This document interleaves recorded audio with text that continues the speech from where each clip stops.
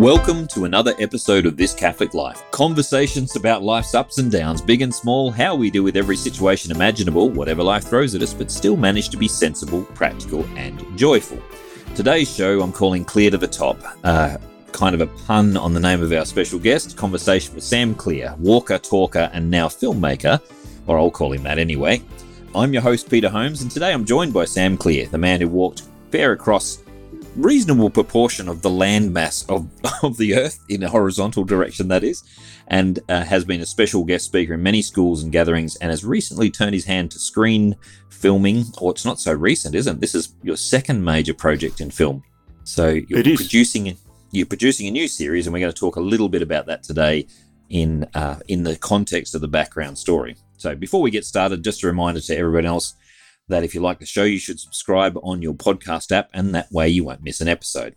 Okay, let's get stuck into it. Clear to the Top is a reference to your name, Sam Clear. Which seems to be every single time I do something, there is some sort of pun made with my name. But even my grandparents named their property Clearview. Oh. So it's pretty normal.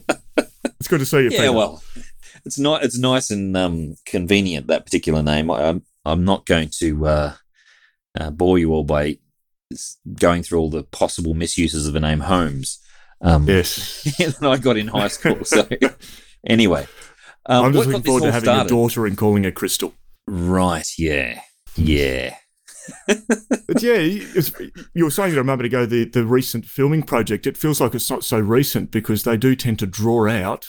And yes. The filming for it was February last year. Right. So we're edging towards 2 years, and there was a good year of planning before that. Right. So a total of 3 years so far. Yes, nearly. And the concept was hatched back in 2007.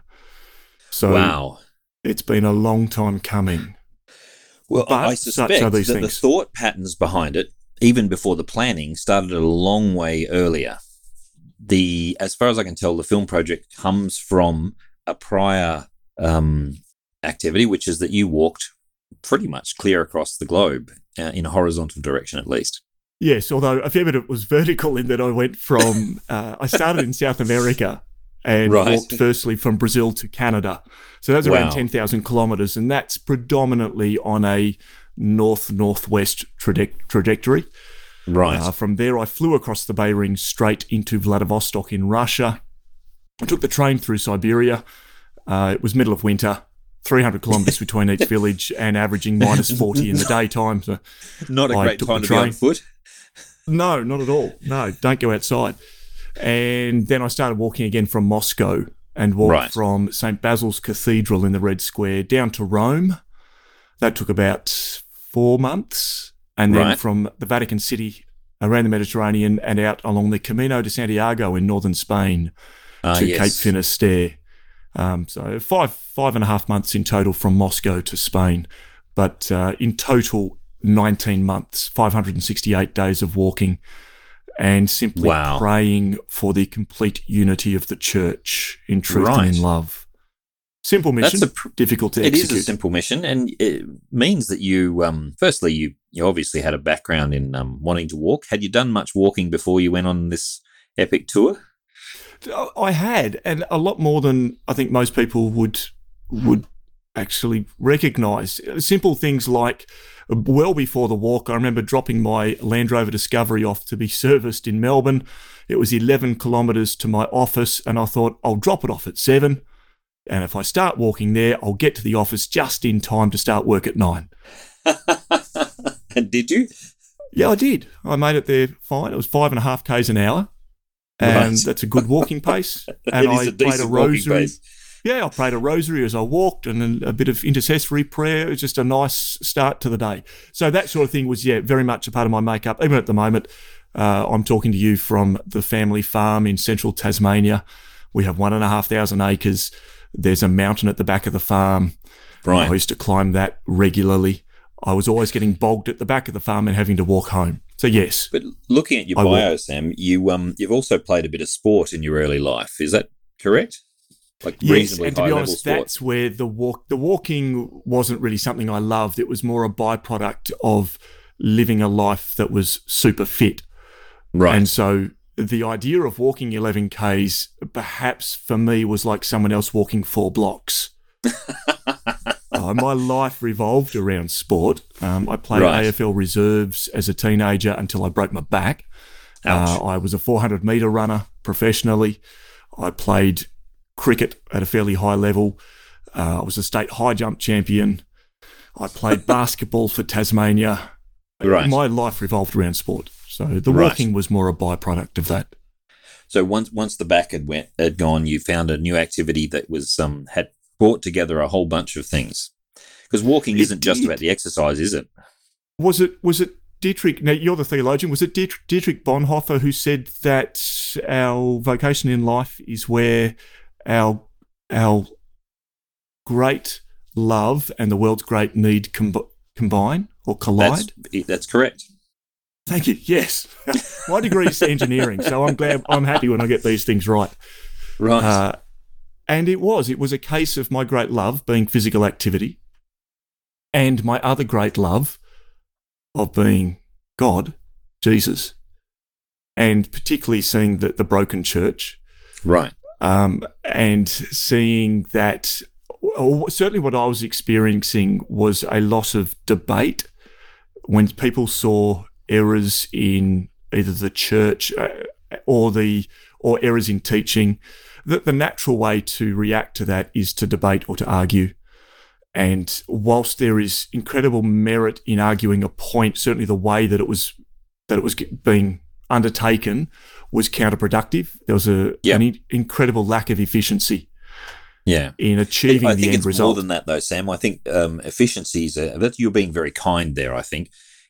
When people host a public debate between Protestants and Catholics, for example, I get invited to these, not so much these days because I've said no to them all, but in the public debates between Protestants and Catholics, there's almost never an outcome where there's any greater understanding between the two. It's just the different sides go away trying to determine who won, in inverted commas.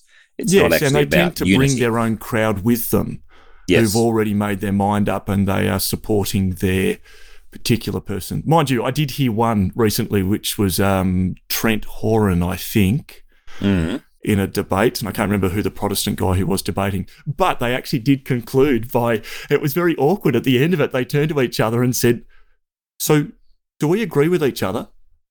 And it wasn't the result they were looking for. They were actually confused that they had ended by realising they actually agree.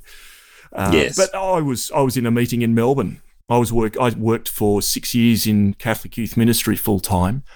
I was invited into a meeting in Melbourne with lots of other churches and denominations, and they had some issues they'd raised about youth or teenagers specifically. I sprouted out some theology of the body from St. John Paul II. I didn't say where it came from. Mm-hmm. I just happened to be on a bit of a binge at that moment, listening to a lot of Christopher West on theology of the body. And so I just retorted what I'd heard, which I thought was fantastic. And they thought it was brilliant. And it prompted one of the guys to ask, "Where'd you get this from?" And I made the mistake of saying where I got it from. And they actually asked me to leave the meeting. Oh, yeah. The guy running the meeting apologised to me and said, if we ever do some interfaith dialogue, we'd be more than happy to have you along. But today it's just Christians. Yeah, and not Catholics. One of the guys in the meeting, he was the first one to speak, and he just sprouted out, "I thought this was just Christians today, like Catholics don't believe in God," and that started their conversation, which resulted in them asking me to leave. I had initially began inviting my non-Catholic Christian friends to at least pray for the complete unity of the church, and it was almost invariably met with, "No, unity exists, you just aren't a part of it." Yeah. Well, I mean, but then, honestly, as soon as you say unity, there's a certain definition of unity that needs to be reached, because there is. Can I say there's a certain definition of unity that needs to be smashed? Well, there's several of them, can I say, because I've been on the evangelical side of this particular fence and the Lutheran side, which is a very different thing. It's similar to the Anglican in some ways. And then now I'm very much a Catholic. What I've found is that when we're talking the same language, we don't often mean the same things. And so I think the two fallacies with regards to Christian unity are, one is that it's impossible, then all we have to do is argue with them and prove them wrong until they finally just go, okay, we were wrong, we'll all become you. Beat them into submission. Yeah, and it's an adversarial model. So, we take them on kind of thing.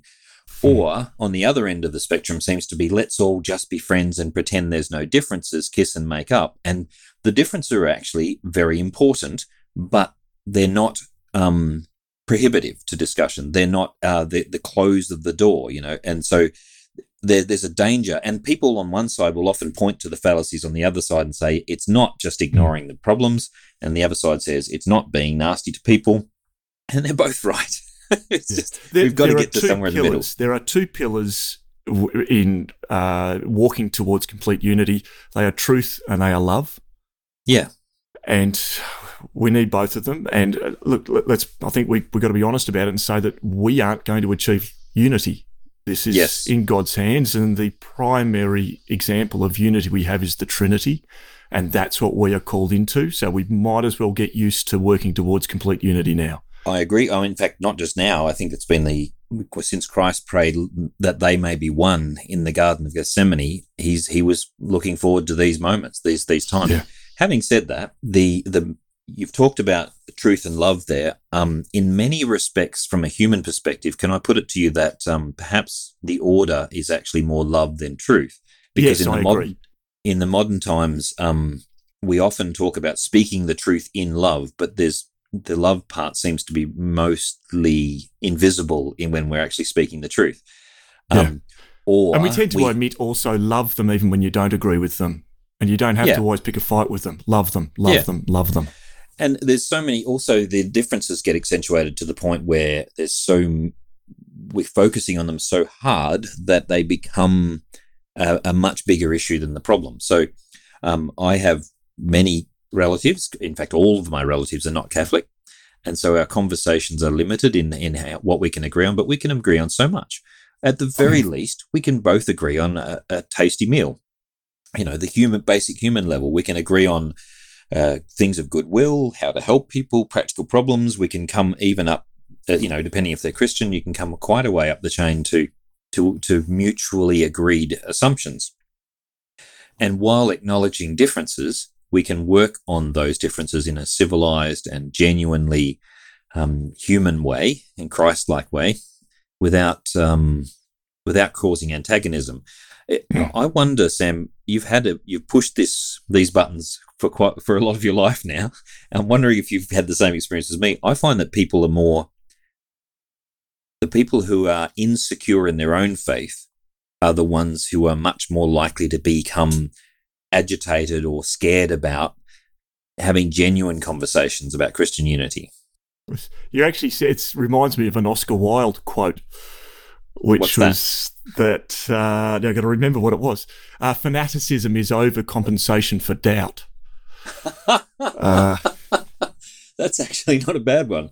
Fanaticism is, in fact, one way to describe people who are single-mindedly in the idea that me and my tribe in particular are right, and therefore everyone else must be not just wrong, but in some way morally wrong. That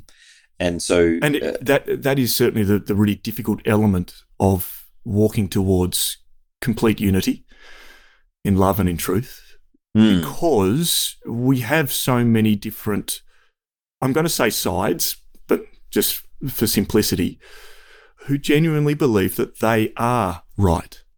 Yes. And so how do you work towards a point where you have numerous, not just two, but numerous viewpoints that are conflicting? Yes. And so this was the basis of the walk around the world, was that the one thing that I genuinely could get people to agree on after a small discussion is that the church is not completely united. Excellent. Therefore, would you agree to pray for the complete unity of the church? And at that level, that's excellent. People would say yes, I'd be happy to. Now, occasionally they didn't. In fact, sometimes it turned physical. Really? I was pinned to the ground in Guatemala and had two guys pray what I think was a prayer of exorcism over me. And then well, back you're away pretty safe nodding. there, mate. Yeah, hopefully it worked.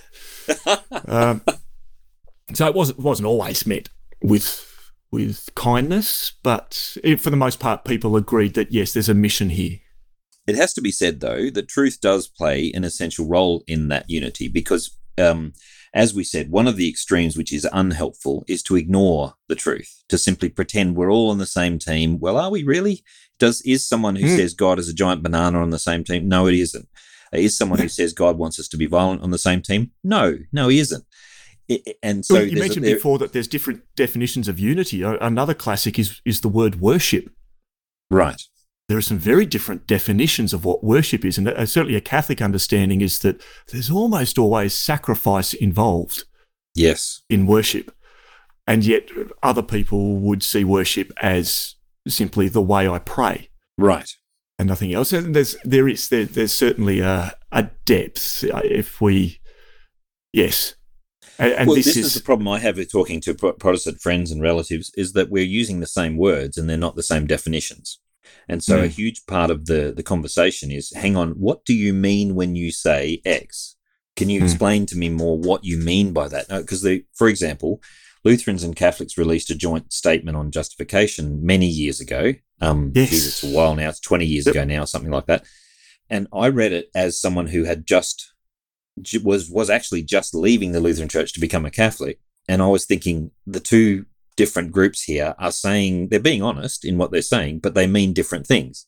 They're as in they don't mean the same thing. What I remember specifically from that joint statement was that immediately after that, a heap of Lutheran churches put out a public statement saying, you don't represent us, we disagree. Yes. Well, look, this brings us to the next point, Sam. Disagreement in itself, disagreement on a particular point is not an enemy of unity because it doesn't necessarily have to be an enemy of unity. Let me put it that way.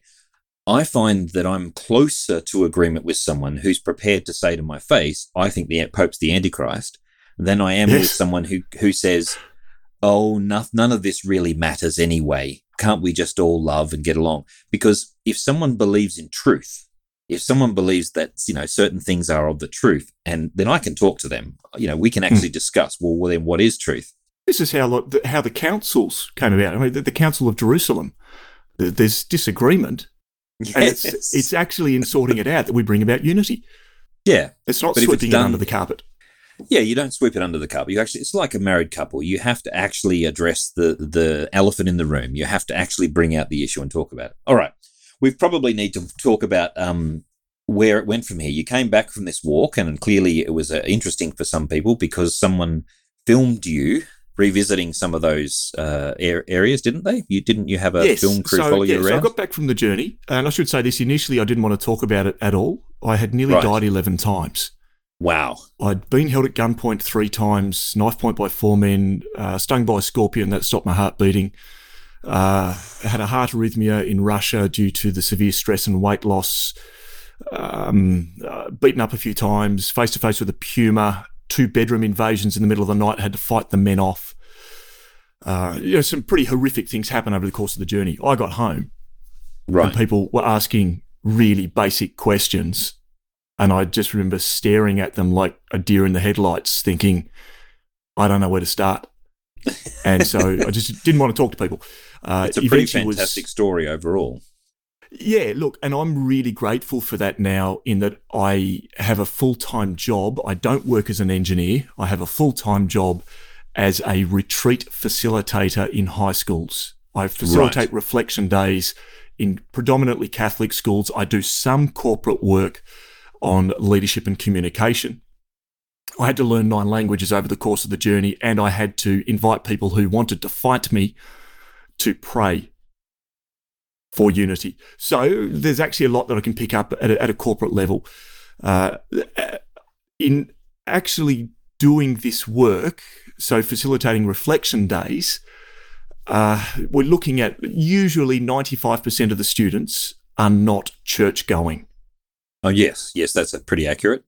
Yeah, so hence, despite the fact that I don't have a degree in theology, I am not a priest, I'm still in a position to facilitate a reflection day for these students because of the experience of the walk around the world. To an extent, it is my extra degree. Right. It's a degree in life. You probably learn more on that than most people would in a degree, to be honest. So it's a matter of unpacking that. And I've got some great friends, priests specifically, who have helped me to unpack that journey and then repackage it so that I can then invite the students into considering their position before God, and first and foremost that God exists, where they stand before God. And a big part of this is the humanity of the story.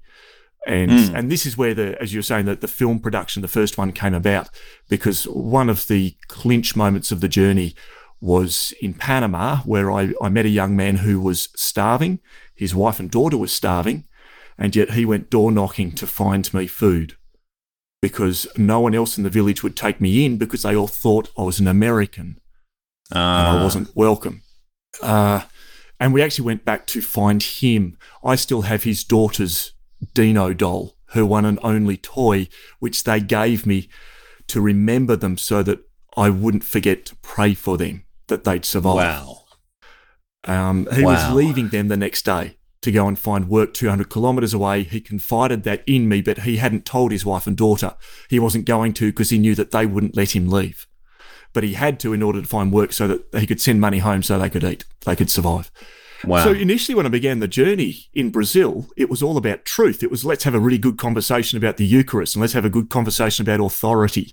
And then all of a sudden, in meeting this guy in Panama who was starving, his wife and daughter was starving, and he was about to leave them to go and find work 200 kilometres away, but confided in me that he hadn't told them and wasn't going to tell them because he figured they wouldn't let him go. And yet he went door knocking for me to find food for me and gave me accommodation in their tin shed where they lived. And I had to sling my hammock up alongside them for the night.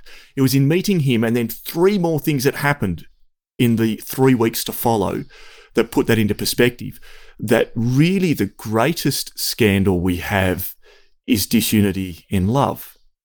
It's almost, if you put it this way, you've got the nut in the middle being truth, but you've got the fruit around the outside being love. And when you say disunity in love, you mean a disproportionate attention to some parts of the church. I mean, St. Paul talks about it in 1 Corinthians when he berates them for the rich members of Corinthian parish pigging out on the Eucharist and leaving none for the others. It's sort of an image of, the Western church, which is filthy rich and lots of things going for it, and yet our brothers and sisters elsewhere. Actually, it gets a little narrower than that, because it goes back to that village, which we'd look at and think that everyone in the village deserved something from Project Compassion. But everyone else in the village had ample food, had jobs, had houses with lockable doors, gas cylinders outside for their stoves. Some had satellite TVs. And none of them would talk to him because he wasn't born there. He was not one of them. Wow. All of them in the village went to the same Catholic church. Oh, dear. So this became a case of, we're not talking about disunity between denominations. We are talking about a Catholic community where there is one person on the fringes who moved there 6 months ago because his wife's parents lived in the village and they were struggling. So they'd moved there to help them. And he actually cracked up crying over breakfast the next day, which was a bread roll and a cup of lemongrass tea that he'd made from scratch. And through tears, he said, "You're the first person to speak to me in 6 months." Wow. And yet he was the one with the generosity to take you in. Yeah. So not only has he given me extraordinary hospitality, but almost more than anyone, he probably had the right to ignore me. Right. They're fighting for their lives, and yet he's the one who shows the hospitality. And he had to leave his wife and daughter, and he did do that. I found out later that he did leave. Right. Without them knowing. And everyone in the village not only had the ability to, but really had an obligation to help him. And they refused to, because he's not one of us. And what I've seen in getting back to Australia is that it happens in almost every parish to an extent. Yeah.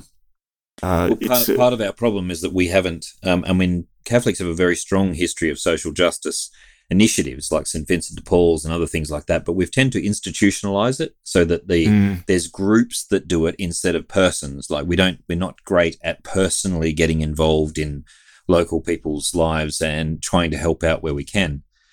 I remember it becoming, when I was a Lutheran, and I used to go into parishes and pretend I was just a layman when I was a minister, when I was visiting a potential new parish, and you could tell the parishes who was actually trying to be, in that sense, generously Christian, because people would chase after you come round. We're going to have a coffee with us. You want to, and meals. And I have some dear friends still now from that time when they sought us out and tried to be, as welcoming in very practical hospitality ways. And therefore they get to know what your real needs are and they can actually help address them as well. Yes. Yeah. And it was probably the biggest lesson that I brought out of the journey and brought back home was a realization that I need to do this, because I too often find myself on the villagers side where I'm not getting involved. It's not through malice.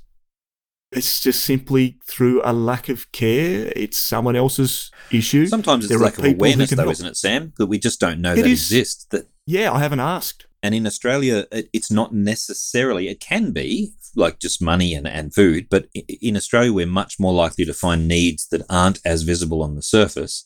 The human needs, which are very basic needs, such as friendship and genuine listening ear and things which cost us because you have to listen to that dreary old fellow over there. They're things that cost us, and we have to invest in people.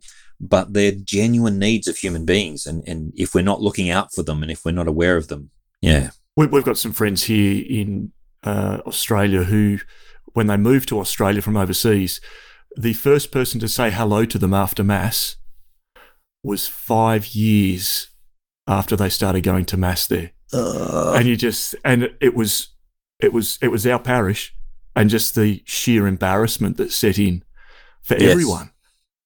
Because by that stage, eventually, but when we're having the conversation, they're well and truly a part of our community, and we go around to each other's place for dinner, and they just happened to let us in on how difficult it was for them when they first arrived. Part of the problem with Catholic parishes, and if we can talk to this specifically, in Australia, historically, Catholic parishes haven't been where they even socialised with each other. They went to Mass, and then they did their social work and their in community engagement elsewhere. Things such as the Legion of Mary, St. Vincent de Paul, all of these very, very excellent outreach methods have been a bit corporatized, and it's become a bit more of a machine. And I think saying a bit is generous in some instances. Okay, it basically has fallen off the average person's radar, and it hasn't become the ordinary habit of ordinary Christians to meet that way. I have to say, Sam, that as a Protestant who came to the Catholic Church, when I first turned up to Catholic Mass, I thought I must have forgotten to put on my underarm deodorant or something, because Catholics just split after Mass. They just go. And if they do hang around, it's only to catch someone they already know. There's not a culture of it. Whereas in the Protestant communities, that's their whole summation of what church is that Sunday thing. And so they've invested everything in that. Now, there are downfalls to that, because they tend to see the church very much located in their own suburb, and they only conceptually, they find it very difficult to look outwards to the rest of the world and to other Christians outside their own little hub. Can we perhaps nail this down a little bit more? You've been facilitating retreats and helping young people learn from some of these big lessons and also join you, hopefully, in the Prayer for Christian Unity. But can you talk about where the idea for Source and Summit, this project that you've been involved with, came from? Yeah. So the very first project was called the Road to Adolfo. So it actually wasn't about my walk. I went back with a film crew and we found Adolfo again, who was he's the guy in Panama. I'm dropping his name without, I hadn't mentioned it before. He's the guy in Panama, and we managed to find him and his family. And thankfully, it was an amazing story of what had happened, one of providence. So that was quite incredible. So that was the first project. Once I was back in schools, and I facilitate anywhere in a non-COVID year, anywhere between 80 and 140 reflection days in high schools around Australia each year. And what I was finding was that in the middle session, I'd always ask the same question, which is, why do we struggle to trust God? And I would simply facilitate the students' responses. And what I was finding was, invariably, I could write the list up on the screen before they answered it, and then once they finished, just click a button and there they are. I didn't have to write them up each week or each day that I'm in a different school. Because this is a common experience across human beings. Yes. And there's a set category that they pretty much all fall into. And then it got me thinking that, okay, this is actually pretty good. If we know what these categories are, then, and there are some amazing answers for some of these. Now, unfortunately, I don't have the time, nor do I have the theological training really to get stuck into a lot of these. The reason that I bring it up with students is simply to almost vindicate that, these are real issues. And it's great that you have the questions. Yes. Yeah. And a lot of the time, so if anyone says, oh, there's so much suffering in the world, say, how can you trust God? At that point, I'll affirm them and say, you know what, St. Aquinas, one of the smartest saints the church has ever seen, actually agrees with you that it's so difficult to trust God because of suffering, the problem with suffering. And so, yeah, we'll stick that up on the screen as well. So actually affirming them that, yes, these are difficult reasons to trust God. Scandal in the church, or I've never seen God, or whatever it may be. And over time, though, what started to eat at me is, it'd be great to give them some really good answers on these subjects, but I wish that I had these friends and those friends to come in and just give them a snippet of what these are. And I have to say this, in answering these questions, it's not the final answer, because establishing that God exists or establishing that God does love us is not relationship with Jesus.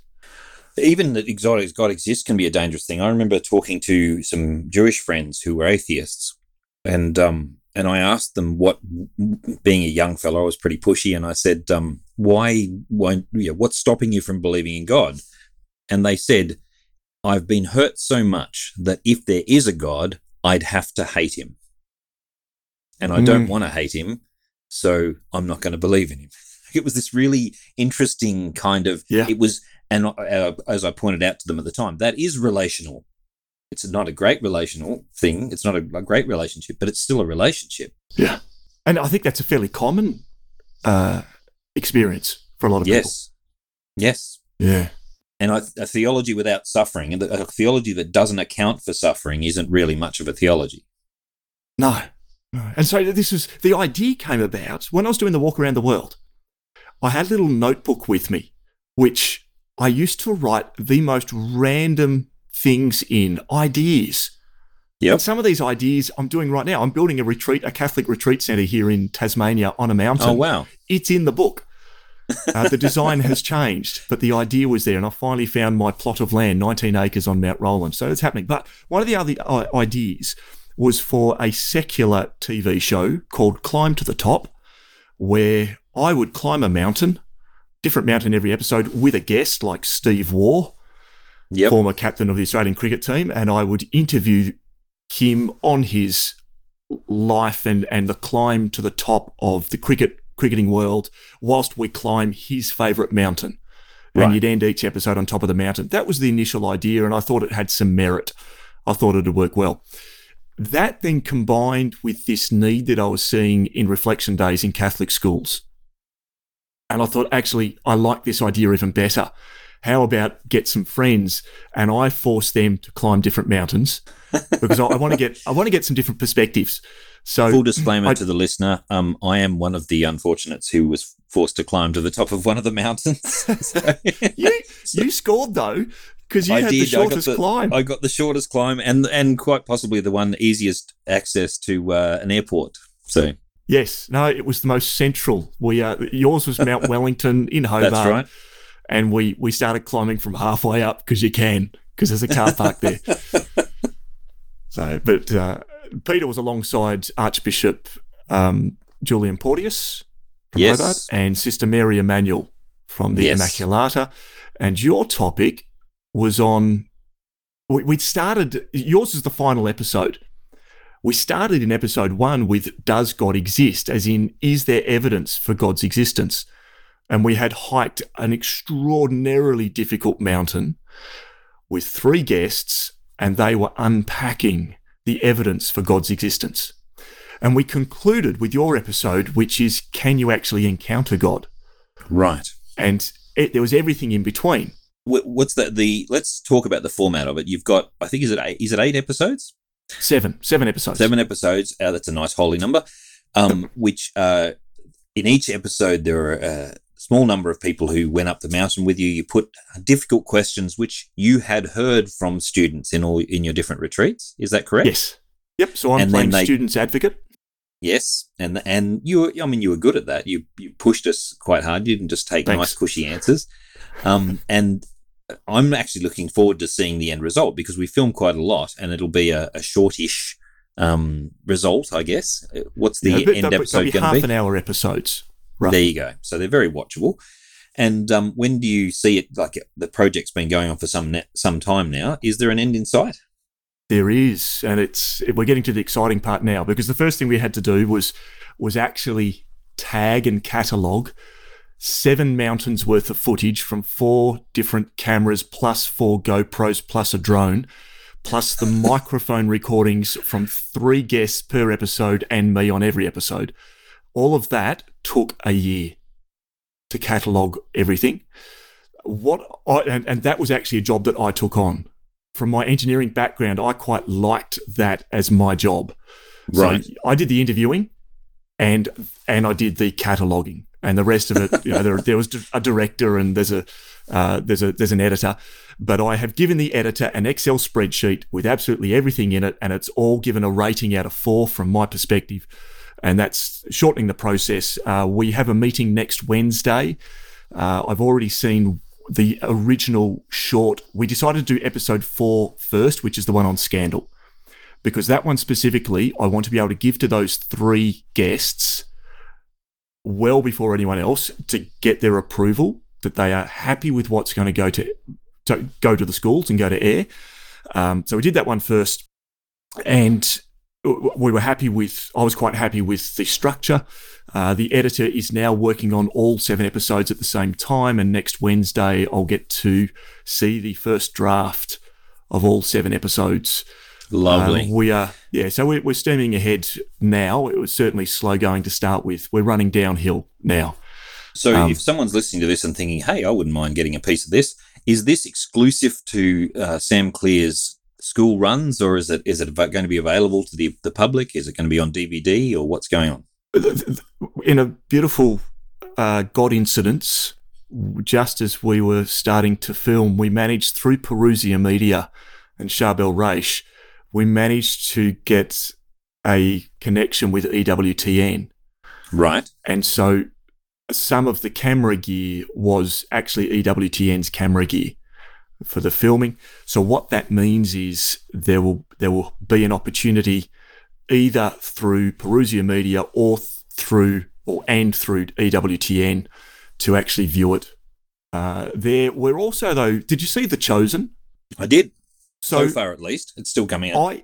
I still haven't seen all of the episodes of the first season, but I liked the way they did that.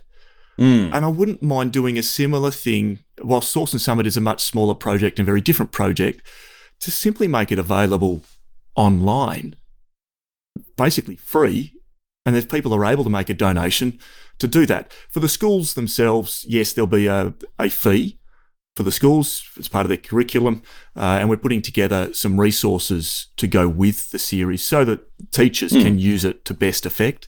But for everyone else, the wider public, things. It should be available online, free of charge at this stage. That's probably the way we're going. But don't quote me on that because we haven't made that official decision. But look, I think it's worth the money. I mean, as I understand it, you back this mostly yourself, but there's a lot of work that's gone into such a thing, and there's a lot of people who've volunteered their time as well, in addition to the people who are paid to work there. And in terms of what you hope to get from the project, what would you say if someone says, what are you hoping to achieve by this, the end result? To be honest, it's very similar to the reflection days. When you're working with 95% of the students who don't go to church, one of the greatest things that I hear at the end of the day are students coming up to say thank you and saying, I'm an atheist, but now I'm not sure. And for the students who do go to Mass, who do go to church, just to see that glint in their eye of feeling encouraged. Yeah. And so through Source and Summit, that it's going to raise questions and give some really loving answers to those hard questions that's going to actually help them to overcome the obstacle that's in the way. Yep. Because you've still got the really big question of, do we actually trust God? Do we place our trust in God, and do we build relationship with God through Jesus? Part of the problem seems to be that people haven't actually realised that the genuine faith life is a constant one of struggle with, to comprehend, to ask questions of. I mean, all the Psalms are people asking really hard questions of God, or demands, or yelling at God sometimes and going, what the heck is going on? And the name that God gave to his people, Yisrael, means wrestles with God. It literally, the name of God's people means to struggle with God, to wrestle with God. We're not supposed to be just sitting, hands folded in a classroom saying, yes, God, whatever you say, God. The whole relationship with God is set up to be an ongoing kind of struggle to understand and make sense, and sometimes a disgruntled complaint about what the heck is going on. What have you done, God? Was it St. Teresa of Avila who was pushing her bogged cart in the snow, and the horse bolted as she pushed the cart, and she landed face first in the snowy mud? And one of the other sisters overheard her say under her breath, if this is how you treat your friends, no wonder you got so few. I think there's plenty of saints who have grappled with why. Why is it like this? God, where are you right now? Yes. And it's a valid question. And it's a valid question of our struggle and our understanding. And quite often our life is a struggle to understand these things.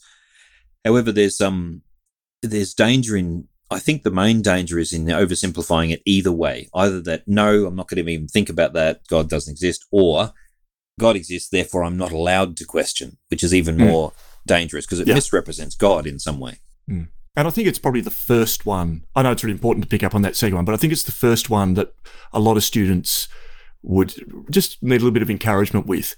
Yes. All right, actually, let's have that conversation for you. Yep.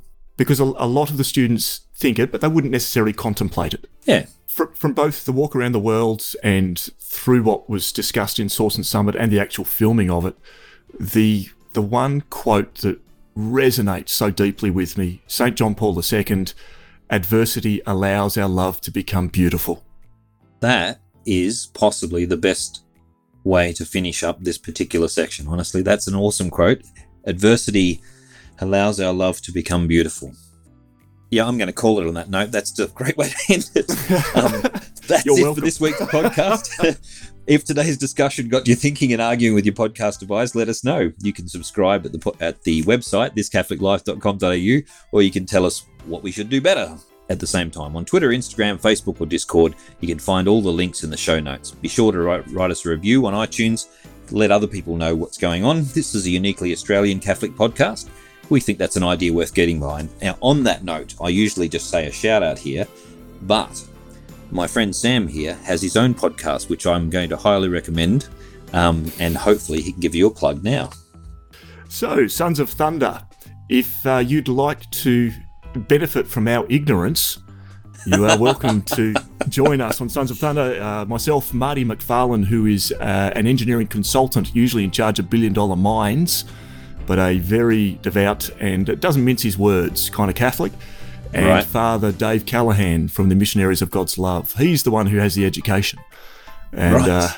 If all of a sudden that you've run out of This Catholic Life podcast, you're welcome to jump over for some light entertainment as we grapple with our ignorance.